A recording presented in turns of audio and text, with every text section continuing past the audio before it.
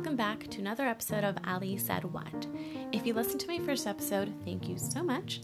That was meant to be a first silly start to my podcast. It was also a tip for anyone to always have fruits and veggies ready to be snacked on or to take with you on a busy day.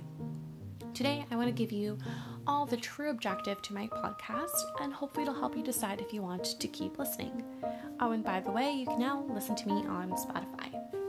As I mentioned before, I am a dietetic student on the road to getting my master's degree and becoming a registered dietitian.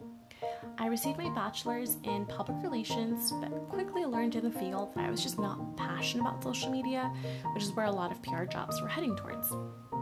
In the middle of it all, I found myself getting sick of feeling sick. I have leukopenia, which is a fancy medical word for low white blood cell count, and it had gotten so bad that I was sick almost every other month. I knew I had to do something, so I turned to food. I called it the holistic route, but really I've learned it is a scientifically proven route. Shout out to my favorite, Dr. Michael Greger, for teaching me that. I started slowly cutting processed and animal products out, but I didn't see it as losing these foods. I saw it as introducing more foods. I added more fruits and veggies into my diet, and even my doctor was amazed that I was only sick twice the following year.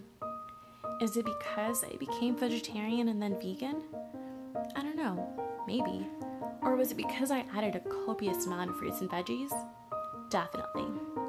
My podcast won't be about pushing a vegan agenda, but because of my experience and my passion for the world of dietetics and wanting to help others because of that, I want to inspire and spread the message that truly your health is in your hands, and I want to help as many people as possible get there, to live a happy and healthy life. My life is, of course, more than just food, so I may also share topics on beauty, wellness, staying active, and staying positive, which may be the most difficult at times, but definitely possible to get there. Whether you're already a friend, family member, colleague, or completely new, I appreciate you all so much for hopping on to this healthy journey with me. Let's do it. Until next time, bye.